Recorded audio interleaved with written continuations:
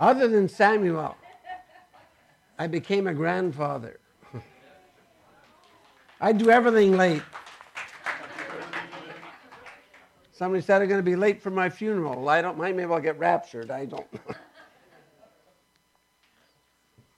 Anybody else want to share something? There's a new grandmother there. Yeah. Lynn.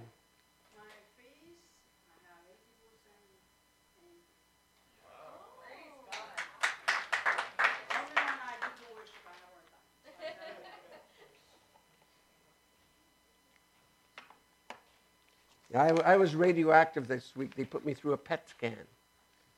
And the only thing they said, I said, is there any do's and don'ts? It says, don't go near any pregnant ladies for 24 hours. So there was no mushroom cloud, so I was all right, I guess. No, if the disease won't get you, all the tests will, I guess. We're just going to start up with the unshakable journey. We're just going to pray. Heavenly Father, we just thank you for your word. We just thank you, Lord, that you were here with us. You want to guide us. You want to direct us. You have a plan for each one of our lives. And we thank you, Lord, for your hand of blessing upon us. And we just thank you for everything you've done in our lives and for what you're going to do. And Father, we just ask you enable each one here today. Anybody who has a concern, who's listening through the internet or watching live, that any concerns that they have or any burdens that they have, that you will enable them, Lord, to release them into your hand. You say to cast all your care upon you because you care for us.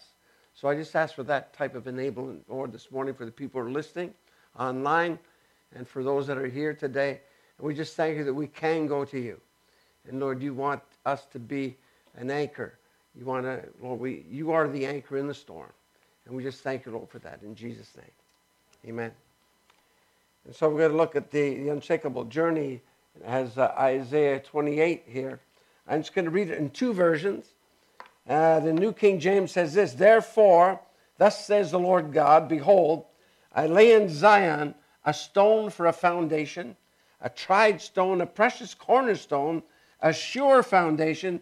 Whoever believes in me will not act hastily. That's New King James. The New Living Translation says this, therefore, this is what the sovereign Lord says, look, I'm placing a foundation stone in Jerusalem, a firm and tested stone. It is a precious cornerstone that is safe to build on. Whoever believes need never be shaken. I mean, if you just look at the world situation today, I mean, it doesn't take much. You just look what's happening in China with that coronavirus. It's starting to hit other countries in the world now. I remember the SARS outbreak that happened in Toronto there with a lot of things like that. Right now in Africa, millions of locusts hitting parts of Ghana where they can devour, hectares and thousands of hectares of land in a very short period of time. They're being invaded right now. So these things are all predicted by Jesus. In the last days there'd be pestilence, wars, rumors of wars, and all. We've always had that, but it seems to be intensifying. And God doesn't want you to be shaken when these things are shaking. He says everything will be shaken, and those things that can't be shaken will remain. And so things that won't be shaken are those who are anchored in Christ. And so we're just looking at the Christian life right now, just a brief recap, and it's a process. It's a process. It's not microwave Christianity. We just pop a person in there, press a button, out pops a mature Christian. It doesn't happen that way. It's process. We would like to have that. Where we put it in a microwave bag, put us in, boop, there we are. Instant Christian mature. It doesn't work that way. It's a process. And we hit things in the road. We get in ruts every once in a while. How many ever been in a rut? Somebody told me a definition of a rut is a coffin with the ends kicked out. So we don't want to get stuck there. Sometimes when we get in difficult situations, we lose perspective. And that's why Tozer said, just keep everything in, have one eye on eternity when you start losing your perspective. See, God has you in a development program. I was just watching, I was clicked on YouTube the other day and I saw these bodybuilders. They're taking, some are eating 6-7 meals a day. some of these people. Then I looked at the history of some of them. I just clicked on a little clip there. It was about 15 of them. They were in the top 10 with bodybuilding for over a period of years. And I looked at their lifespan. Most of them died in their 30s, and I think one reached the age of 47. All for what? I mean, so you have a good body. So, you know, it's good. Yeah, I used to go to the gym and work out and stuff like that. I think that's all good, but they went to the extreme for something that perishes. It's incredible. All 6-7 meals a day, and you figure all the kids that are starving. So it doesn't make sense to me. But anyway, God can keep our right perspective. See, sometimes you can remain in your faith for many years in a church. You can be in the church for years and never grow. I think I got a slide. Next slide.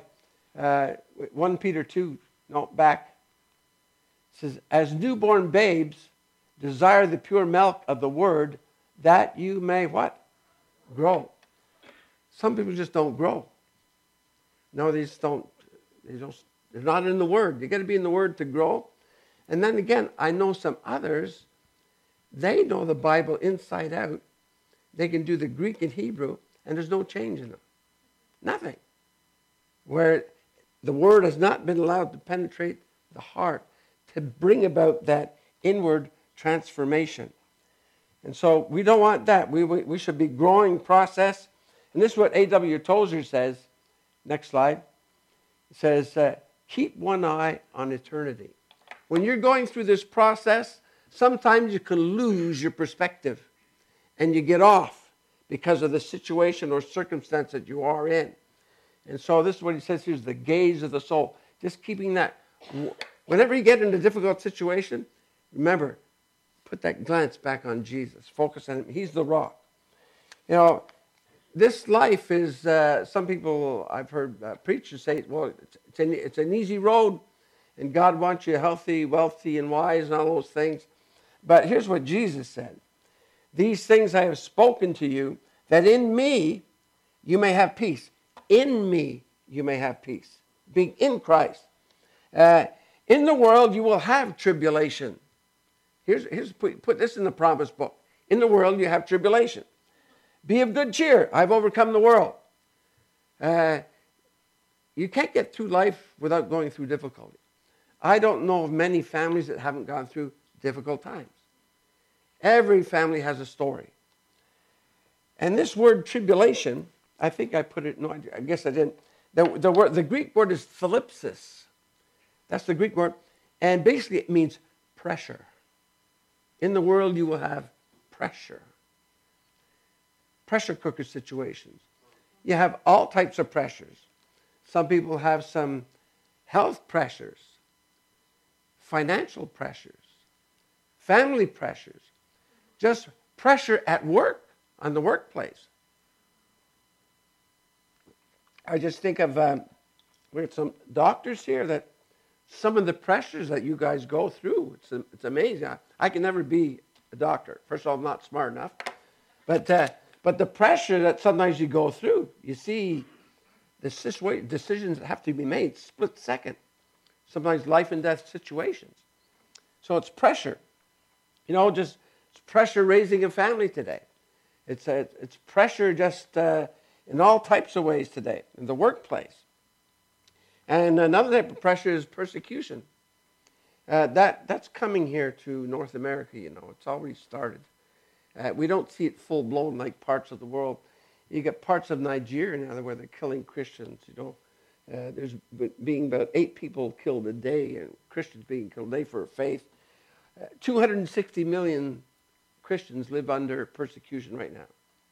This is according to Open Doors, who monitor that. It means 1 in 8 believers are going through persecution. That's a pressure. We have a different type of pressure here in North America for the moment. I think it was Brother Young, who was head of a part of the underground church of 25 million believers in China. They imprisoned him many times. And one time in the prison, they locked him in the prison. And they took hammers to his legs and his feet, broke the bones in his body. You can read his story. about Brother Young. And then God visited him in the middle of the night, totally healed him in the prison. And angels actually opened the door and he walked out. He preached at Pastor Carter's church a while ago. He was in Ottawa. And I asked Pastor Carter, I said, what was it like being around this man? And Pastor Carter probably he's one of the, one of the most passionate men I know for God. And he says, my life is so shallow compared to him. Imagine that. Just, but you see the power of God. And I think it's him who says, I feel sorry for you North Americans. He says, in China, we have the presence of God. Here you have all the wealth, but you have no presence of God. That's what he said. And so sometimes, pressure like that is good for us. For our spiritual life. Because the only thing that really lasts is your soul. Physical body goes. And I remember in Russia, I had the opportunity to go to Russia in 1992. This is after the wall fell. And even though they tried to suppress, the Soviet Union tried to suppress the gospel going in, people were imprisoned, for distributing Bibles, and many were killed for it. They just suppressed it entirely. But, you can't suppress God. And so I met this gentleman here. That's Major General Nikolai Stolyarov. I met him. He was the vice chairman of the KGB appointed by Yeltsin, a believer. Matter of fact, they used his uniform, and they took a picture of his uniform, and they printed using the Soviet press, I think it was 2 to 3 million Bibles, and the cover of it was a military cover. It was a photo of his uniform. See, nothing's impossible with God. He can go through doors and barriers that people try to erect. He can go right through it. And so, but in our country here, there's hindrances to our growth. And just as one of the ones was mentioned is idolatry. It says, therefore, my brother, my beloved, flee from idolatry. There's other fleas. It says, flee fornication. It says, flee youthful lusts. So there's several fleas there. They're not the ones that bite. These bite spiritually. And you need some spiritual spray to put on you to keep these fleas away. So it's flee idolatry. Basically, it's anything you place ahead of God. What you place ahead of God.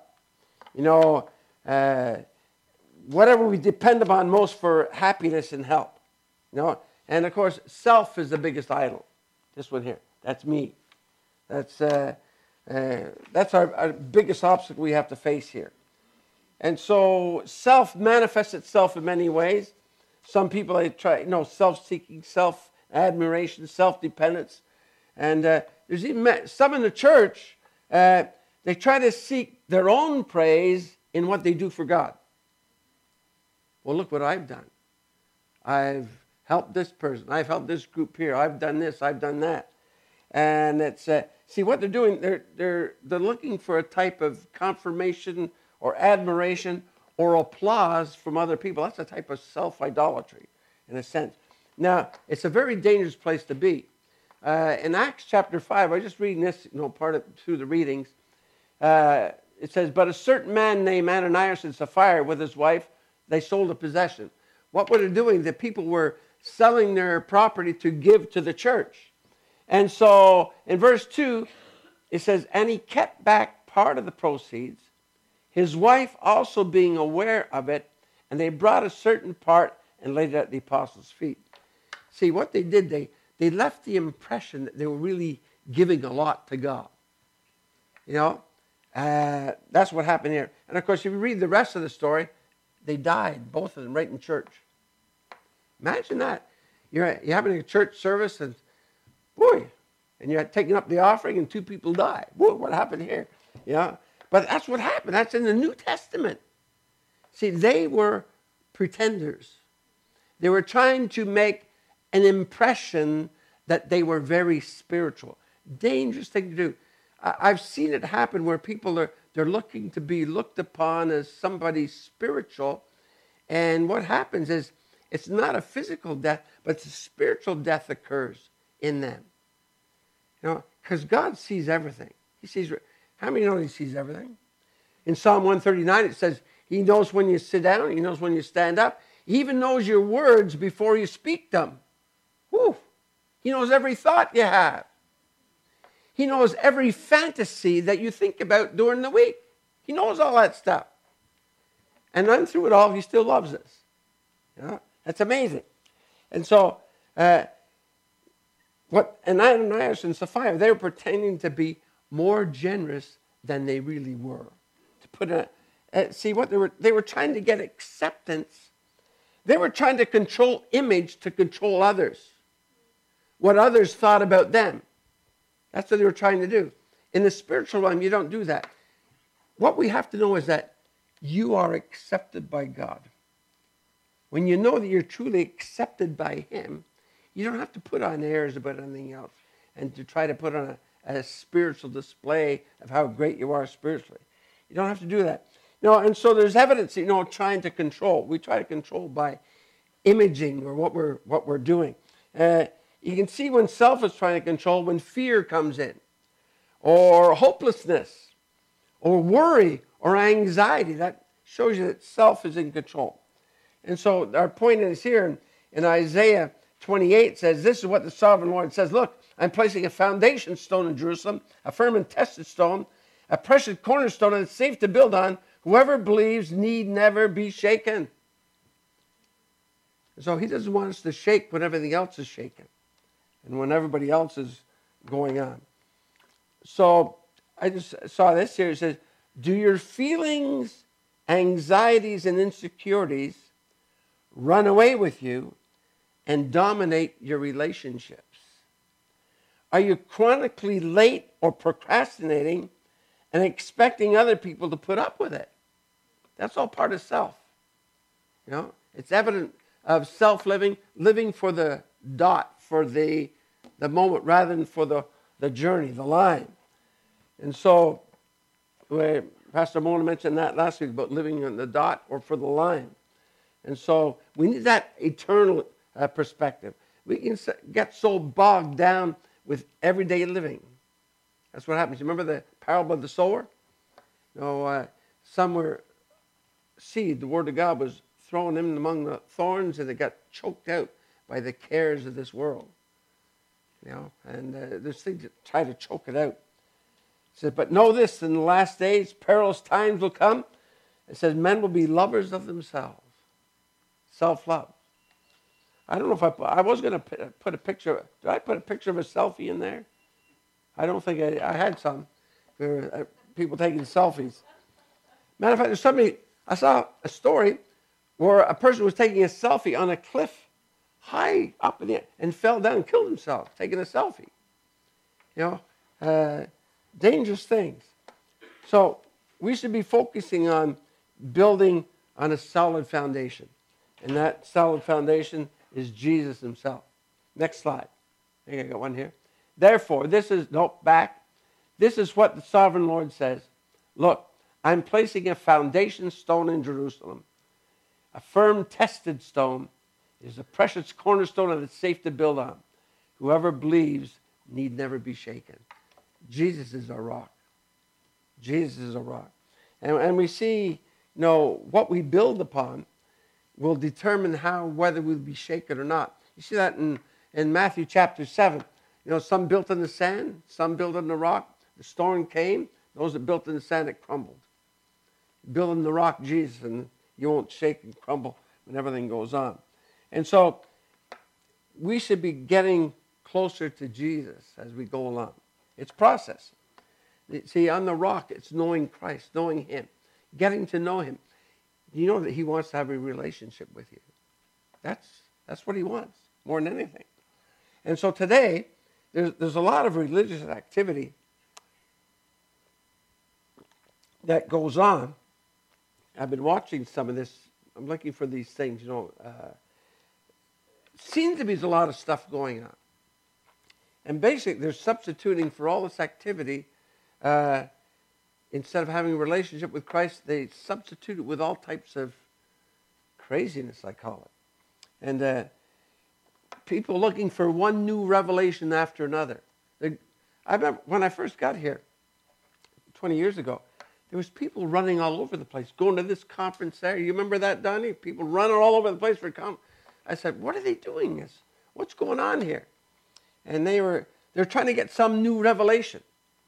Well, basically, the only revelation you need is a revelation of Jesus. That's what you need the most. You don't have to go running here and running there. And see, there's a revival over here, there's a revival over here. And you look at it, that's revival. I said, man, that's scary stuff. I was told back in 94, they said it was a revival broke out in Toronto. I go there. I said, my, people roaring like lions, barking like dogs, flipping all over the place. I said, if that's revival, I said, man, we're in trouble. And so you see all this type of activity going on, and people, what they do is they go after substitutes rather than going after Jesus himself. See, Christianity, it's a religion based on a relationship with a person. So you can be involved in religious activity and not be in a relationship with Jesus. And so that's why it says, as newborn babes desire the pure milk of the word that you may grow. And so just not facts about them. I'm looking at all these conventions that are going on right now. They're having all these huge meetings with thousands of people. And you see smoke machines, light machines, and everything's dark, and they're creating an atmosphere. What it did remind me of is when I used to tour with a rock and roll band. We created atmospheres with lights. We had our uniforms. We had companies that would supply all our clothes that we wanted, just as long as we used them on TV and used them in the shows. And we would go and they create atmosphere with lights and things like this. Now we see the same thing in the church. You know? And so they've substituted things like this. And what happens is that people are basing their spirituality on substitutes and false experiences, and they equate that with a relationship with God. Dangerous. Now, there's a big church in New York City. Thousands go there, the youth there. I'll show you the picture. Here's a women's conference. Thousands of women there. And the youth leader comes out with nothing on other than a pair of underwear and cowboy boots with a guitar. Right in the middle of this big conference for women. I said, what is going on here? See, these are all substitutes. Get people all excited and things like that. Remember, there's thousands of women there, and the naked cowboy comes out in the middle of this women's conference. He was, I think, the youth leader there. I tell you, when everything shakes, they're building on a faulty foundation. They won't stand in what's coming. And so we have to understand the work of Christ. It's a relationship that requires knowing things about the person too. If you're in a relationship, you got to know who they are. You got to know what they do, what they like and dislike. That's part of knowing God. There's certain things that God likes. There's certain things that he dislikes. And when you get to know him by reading the Word, then you'll see. You get an aspect of what he's like. How many have heard of these, what they have today, online relationships? Have you met people on these online relationships? Yeah, and they're, whoa, yeah, I'm in a relationship now. And they put it on Facebook or whatever. In a relationship. Well, well, I'm with somebody over on the other side of another continent. I'm in a relationship. And then they meet up and they find out it's not the real deal. It's something else. They Photoshop their pictures and things like this. And rather than getting a 115-pound slim blonde, they get a 240-pound overweight whatever, They're not getting the true facts. Surprise! Here I am! And so the Bible tells us what God is doing, what he desires, And he wants to have that relationship with you. And you get that by reading his book. He reveals himself, with the power of the Holy Spirit to read it. See, there's a story, the creation, there's the fall, the redemption, then there's a new creation, and we have history. We call it his story. You ever see this story? Here's sort of you see these stories like this. You have the story, then you usually have a hero, then there's a plot, then there's a conclusion. How many have seen these? And you see this in all things. Like, how many have ever seen Spider-Man? There's a story about Spider-Man. And he's sort of the hero. Then you get the plot, and he kills the bad guy, and then it comes to a conclusion. They live happily ever after. Then you got Batman, Superman, and all the other super things, and all those comic book stories. They all have a lot of them are taken right from the Bible. Good versus evil, that battle. All the plots are right from, they're spiritual in a sense, And that's why people like these, I remember these police stories they used to have, and it'd be the hero police guy getting the bad guy, and it'd always be the hero, the James Bond type things. Why do people gravitate towards that? Because it reveals sort of a Christ-like type, in a sense, who vanquishes evil, and they get attracted to that. And so, but Jesus, he's the rock on which we build our relationship. And of course, in Genesis 1:26, then God says, let us make man in our image, in our likeness, and let them rule over the fish of the sea, the birds of the air, over the livestock, over all the earth, and over all the creatures that move on the ground. And of course, that was God's plan. And of course, then the enemy comes in. They got deceived. And what happened then? Evil came on the earth. One bad choice. Sometimes you just make one bad choice and it goes astray. How many have made choices in the past that you'd like to go back in time and just rearrange that? Go back in a time machine and just change the whole story. Well, we can't really do that. You only have one shot at life. You only have one shot at it. That's it. You can't go back and change. No, we all live with consequences of bad decisions that we made. But God can take you where you are now and give you another path. He can give you a new beginning. That's good news. You can start afresh. You'll still have all those memories and things that are lodged in your mind. Those things will always be there.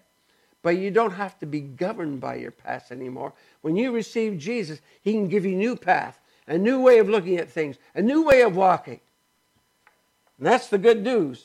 And of course, in Genesis 3:15, we read about the fall. And then, of course, here we see the promise in Genesis 3:15. It says, I'll put enmity between you and the woman, between your offspring and hers, and he will crush your head. And you will strike his heel. Crush your head. That means what Jesus will do to the enemy. Satan, be crushed eventually. But he'll try to strike back at Jesus on the cross, but he was resurrected. So that's why you see that crushing and striking his heel, a big difference. When you crush the head, it's game over for that one. But it says he's only here for a season, the enemy. It says the whole world lies under the sway of the wicked one. 1 John 5:19. That's why we see such evil in the world today. Because the whole world is under the sway of the wicked one. It says the whole earth groans, it says in Romans 8. But there's a promise of a Savior. It's his story, his story. And then see, in Luke 19:10, it says, for the Son of Man, that's Jesus, has come to seek and to save that which was lost. That's why Jesus came. And that word lost, it means to perish. It means to destroy, die, lose, mar. Those are some of the words it means. You know what? The worst type of people that are lost are the ones that are in the church and don't know Jesus. That's the worst type of lostness. Because, well, I go to church, you ask them. They say, well, I go to church, and I do this, I do that. Yet, there's no relationship with God. They have facts and things. They do things. And they think everything's fine, but it isn't. That's the worst type of lostness there can be. See, God wants to use you in his work. He wants to use you, each one of you, in his work. Maybe just to speak to somebody. Maybe to give somebody a Bible. Sometimes it doesn't have to be one. I remember it was like Grant Bailey, a businessman in Pembroke. I've met him and had a chance to have dinner with him and his family. Talk about a low-key person. I mean, it was so low-key. Is just, well, is there any life in this guy at all, you know? But what he did, for a year and a half, he would drive from Pembroke to the Kingston jail. And he would meet a man called Ernie Hollins. And he gave Ernie Hollins a Bible. And Ernie Hollins got gloriously saved. Here he is here. He used to rob banks here in New Brunswick. He was in Dorchester and all these prisons and things like this. There's his wife that he met in our church in Brockville. I attended his wedding. And he spread the gospel all around the world. And it was brought to him, the gospel, by a man who had not much personality, but very, very quiet. But he gave him a Bible. And he went and visited him for a year and a half. And he influenced. Thousands came to the Lord under his ministry. It's amazing. And so that's what God wants you to do. You don't have to be out there blasting in the street, you know, and I've seen types like that where they're what I call it overzealousness. You've got to receive it, that type of thing doesn't work. I remember there was a guy who was I think he was in the Hells Angels out west. I forget his name now. I met him. He did receive the Lord, but his zeal was not very refined. So he went after other gang members, and one of the gang members, he says, okay, receive the Lord. If you don't receive the Lord, you're going to put his head in a toilet bowl and say, receive the Lord. That's not the way it's done. But he had to go through experiences there God had to refine him a little bit. He was overzealous. See, but God wants to use you where you are in whatever circumstance you're in. And it was Gandhi who said this. I think I have his quote here. Gandhi. He said, I like your Christ. I do not like your Christians. Your Christians are so unlike your Christ. So we have to sort of be sometimes more than doing. And I think I read the story that was Reverend Patterson.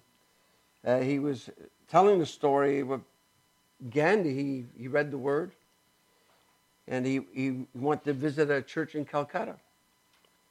And he was stopped by the usher. And he was told, you're not welcome.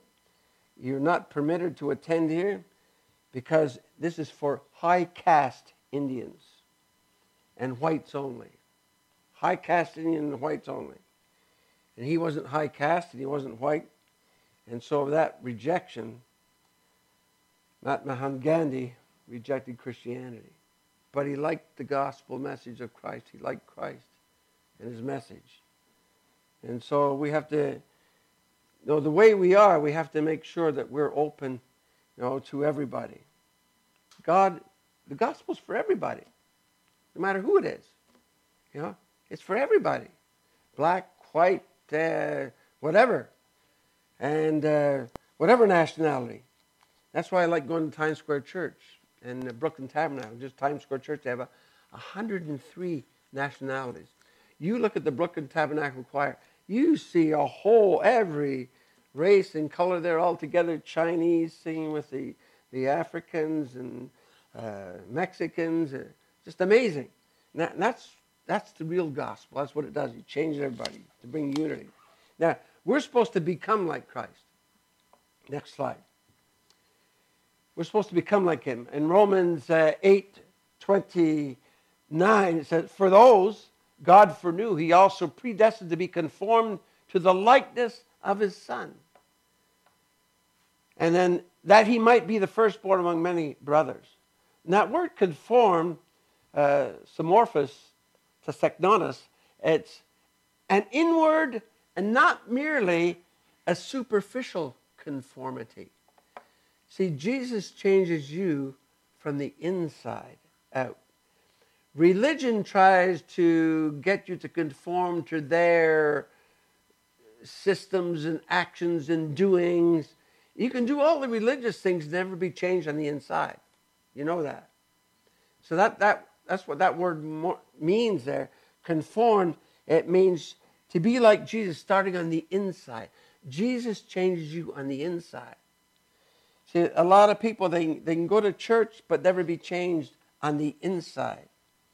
And so he wants you to be like Jesus.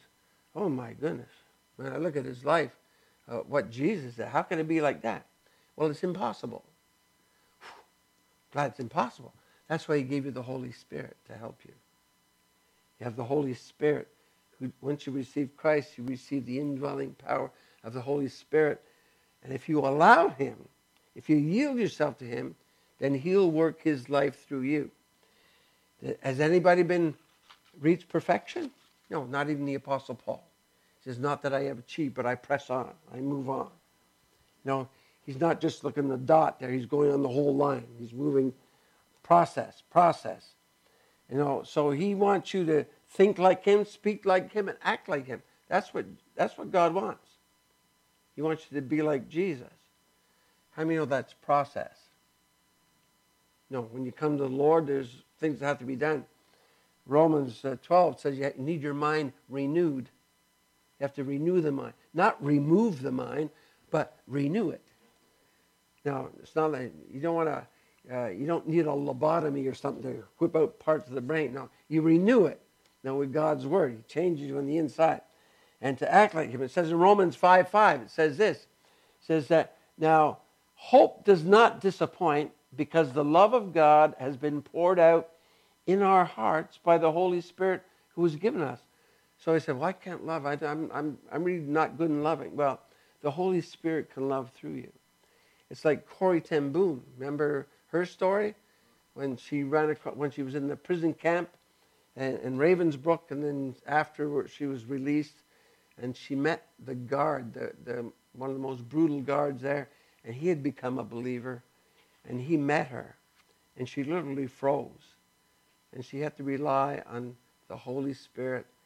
And when she extended her hand to extend forgiveness, she asked for God's help. And she's never felt such intense love in our life when she was able to forgive the guard that contributed to the death of her sister, in Ravensbrück. And so you have the Holy Spirit. You have the body of believers here to help you. You have the Word of God to help you, to grow.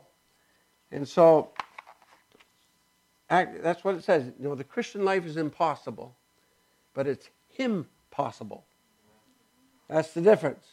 Here's what Thomas Watson said. I think I wrote it on there. Thomas Watson, the Puritan, he says, knowledge of biblical doctrine is to the soul as an anchor to a ship. A lot of people don't want to study doctrine and teaching and stuff like this. But he's saying it's an anchor to the soul. It holds it steady in the midst of the rolling waves of error or the violent winds of persecution. See, how do these people go through all these persecutions, stuff like this? Well, they're anchored in Christ. They're anchored in his word. They're anchored in his teaching. I saw some of these Chinese, what they do when they go to the underground Bible schools. They'll literally be underground in a cave. And they're up, let's say, 5 o'clock in the morning, studying the Word, underground, literally. And they'll be going right through to 10 o'clock at night, studying the Word. So, oh my goodness, I've got my own life. Just trying to do a Bible reading program, that we have. And they're doing that, but they come out with a fire. And so, and they're under fire right now in China. the church is being really persecuted, and they have all these surveillance cameras with they can pick you out of a crowd of 20,000 people using these surveillance cameras now, and so they're really under watch. I'm just wondering, when they're trying to crush the church, I'm just wondering if there's a connection between all the stuff that's happening with these viruses breaking out there. I don't know if there's a correlation or not, but God is not happy when the people get crushed like that, his people.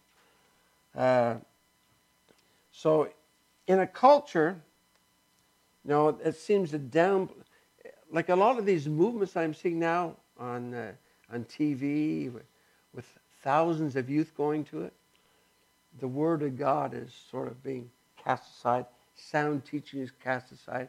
They're open to anything now.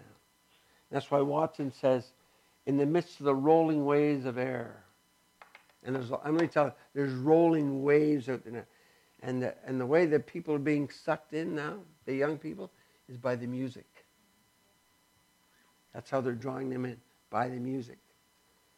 And so we try to use songs that are, they're biblically based, but a lot of the ones I've seen, I saw one singer in this one church. This girl sang, what is it? From the top of my head to the tip of my toes, I love it. And that went on for 25 minutes. Man, it's almost mesmerizing. Y'all put into some type of hypnotic state. That's what happened. I saw that when I played with the rock band. Here we are. We're one of the most popular bands at Montreal for a couple of years. Then you go to these crowds, thousands there, and see this girl trying to rip the clothes off you and stuff like this. It's a different state. And I go into the church to find them doing similar stuff. I say, what's going on here? So we have to be aware. We have to be in the Word of God. Here's what Chuck Swindoll said. He says, leaders and lay people have turned away from theology as an essential component of their personal faith in Christ. What's the result? Their faith is often built on shaky ground of personal convictions. And when something new comes along that sounds better, rootless believers can easily be led astray. See, he wants you to be rooted in Christ. And that comes with sound teaching. And go to the next slide here. We see this, Ephesians 4:13. Until we all reach unity in the faith and in the knowledge of the Son of God and become mature, attaining to the whole measure of the fullness of Christ, that we will no longer be infants tossed back and forth by the waves and blown here and there by every wind of teaching or doctrine and by the cunning craftiness of men and their deceitful scheming. That's why we need the Word of God. We got to, you learn about God, using the Bible, you learn about God, you learn about how to live, knowledge and the sense of that knowledge, and you develop trust in Him. And so, there's a relationship guide here too. Next slide. Philippians 2:3. This would transform all the churches in the world. It would transform society if you just put this one verse into practice. Doing nothing through envy or through pride, but with low thoughts of self, let everyone take others to be better than themselves. How much of the society is, well, I'm better than you, she's better than her, and all that stuff. And pride. See, you can't know God and be arrogant. See, your worship goes deeper in your direct proportion of knowledge of Him. Billy Graham said 95% of the problems that believers have is because they're not reading the Word. And of course, I've also mentioned you can read the Word and have no change. Here's a verse here, next one. It says, be doers of the Word and not hearers only, deceiving your own selves. And that word deceiving, the Greek means to reckon or count, compute, calculate, count over, or reconcile, or to cheat, or deceive. That means you deceive yourself by not doing what the Word says. You're actually cheating yourself out of the riches of Christ. And so, we want to have that relationship with Him. He wants to use you where you are. It doesn't have to be huge, big things. It could be just giving a Bible to one person, like Ernie Hollins, and he ended up leading thousands to the Lord around the world. And the final point I want to mention is just live for Jesus. Live for Christ. And there's C.T. Studd, he was born in a wealthy family. He was going to Cambridge. He's one of the top cricket players in England. How many have heard of the name of cricket? You know what it'd be something like baseball in a sense. He is one of the top players in England. And a very wealthy family. And then he came to the Lord. And at the age of 25, he inherited a large sum of money. It'd be equivalent to probably millions of dollars. And God got hold of him. He gave it all away for the missions. He went to Africa. He went to India. He worked with Hudson Taylor.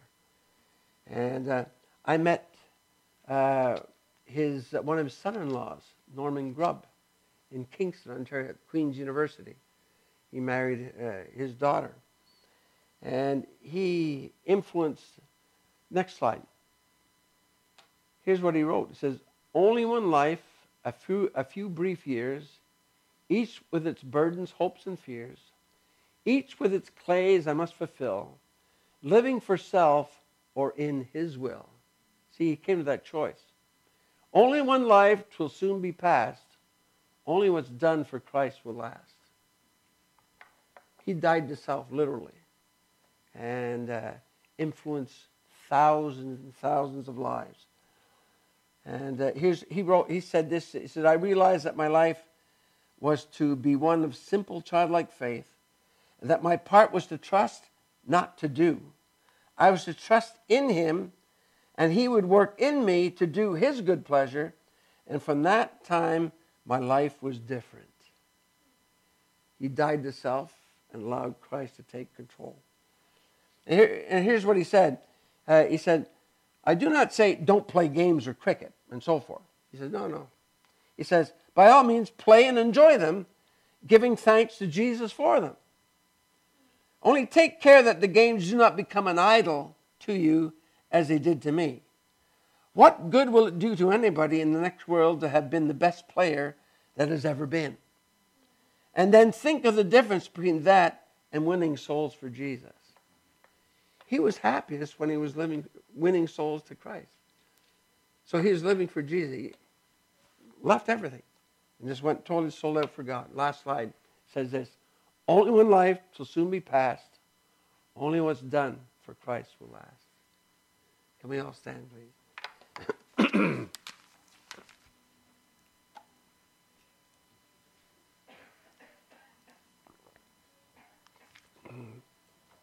We're just going to pray.